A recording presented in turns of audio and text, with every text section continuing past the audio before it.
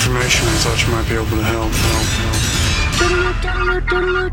This is a My Talk Dirt Alert. Everything you need to know from the world of entertainment and pop culture at the top of every hour on My Talk 107.1. Now tell us everything. Well, Ryan Reynolds took to Twitter to rally support for Levar Burton to fill the vacant hosting role on Jeopardy by referencing his own Deadpool experience. Ryan tweeted, pretty consistently from 2013 to 2015, Deadpool would explode on Twitter with fans wanting me to play him. It was awkward because I agreed with them, but the studio didn't see it.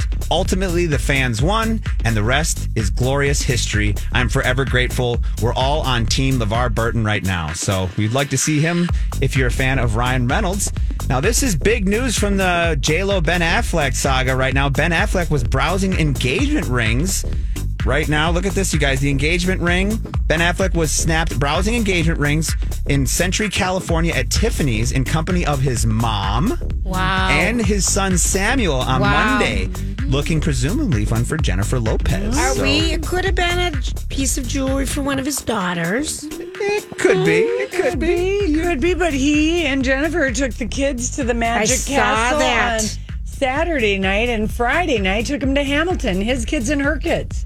There you go. It's moving fast and it's hot and heavy, and we love it. And lastly, now we have more non-bathers in the Hollywood world. Inspired by Matthew McConaughey, Lizzo has stopped wearing deodorant, and she says she smells a lot better because of it. So we can add Lizzo to the list of the non-bathers or the natural smellers. That's your Dirt Alert for this hour. For more entertainment news, download the MyTalk app or go to mytalk1071.com.